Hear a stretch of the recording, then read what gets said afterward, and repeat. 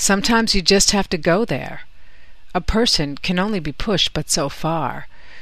Maybe you've never been there, so it might be hard for you to relate, but for those who have been faced with having to endure the kind of injustice that just doesn't make any sense, this one is definitely for you.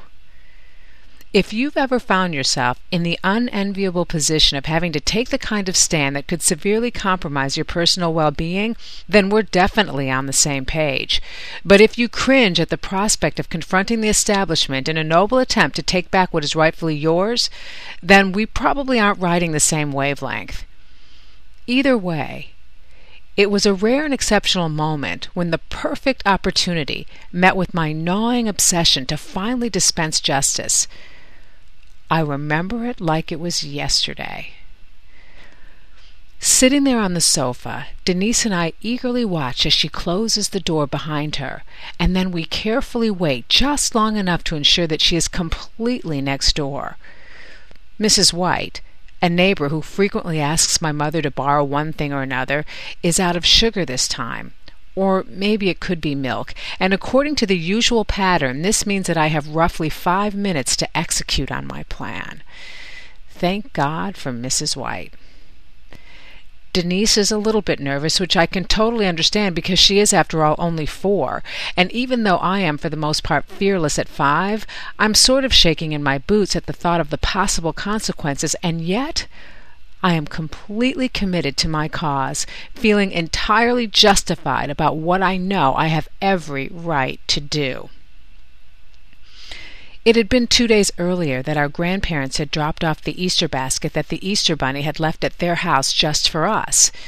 As soon as they kissed us goodbye, my mother decided that she would take all of the chocolate candy eggs out of the baskets that belonged to me and Denise and divide those eggs up into 2 categories: those offensive marshmallow Easter eggs in one bowl, and the good milk chocolate creamy melt-in-your-mouth eggs in a separate container with a lid.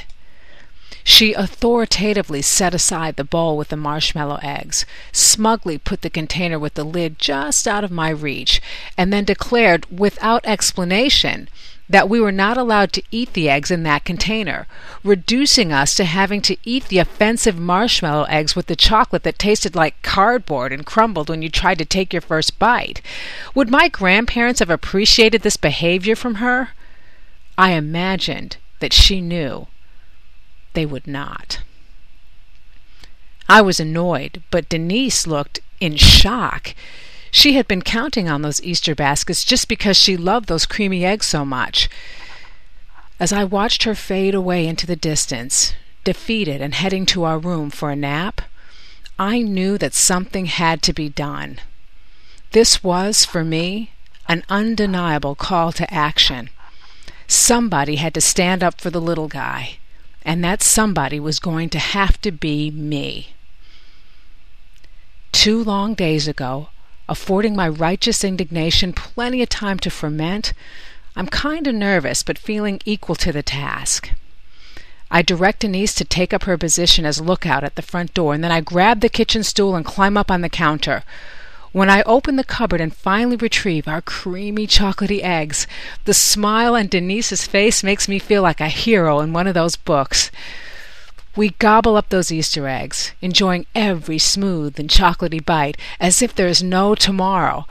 And when we hear the keys in the door signaling my mother's return, we fear that we may have just eaten our very last meal. Imagine. I wasn't totally defeated, however, that day, because ultimately I did learn a few lessons.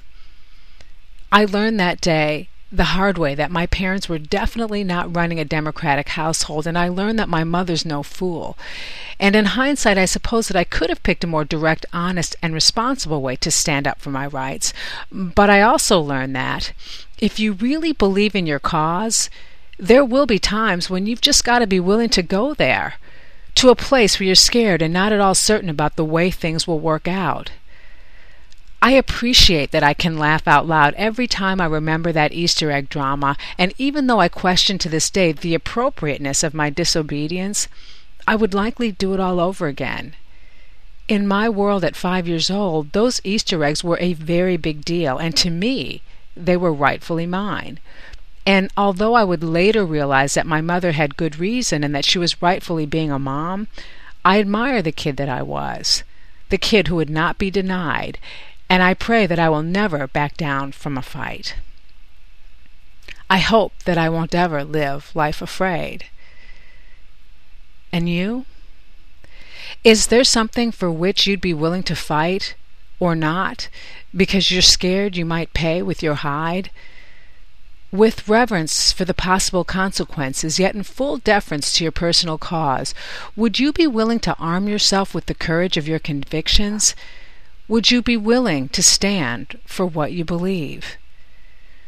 Maybe you've never been there, so it might be hard for you to relate, but consider that you could give yourself permission to go there, that your courage might speak for someone else who has yet to find their voice, that your resolve might wax heroic in someone else's eyes, or perhaps you'll only simply discover something about yourself that will absolutely blow your mind and cause you to reconsider just how powerful you really are.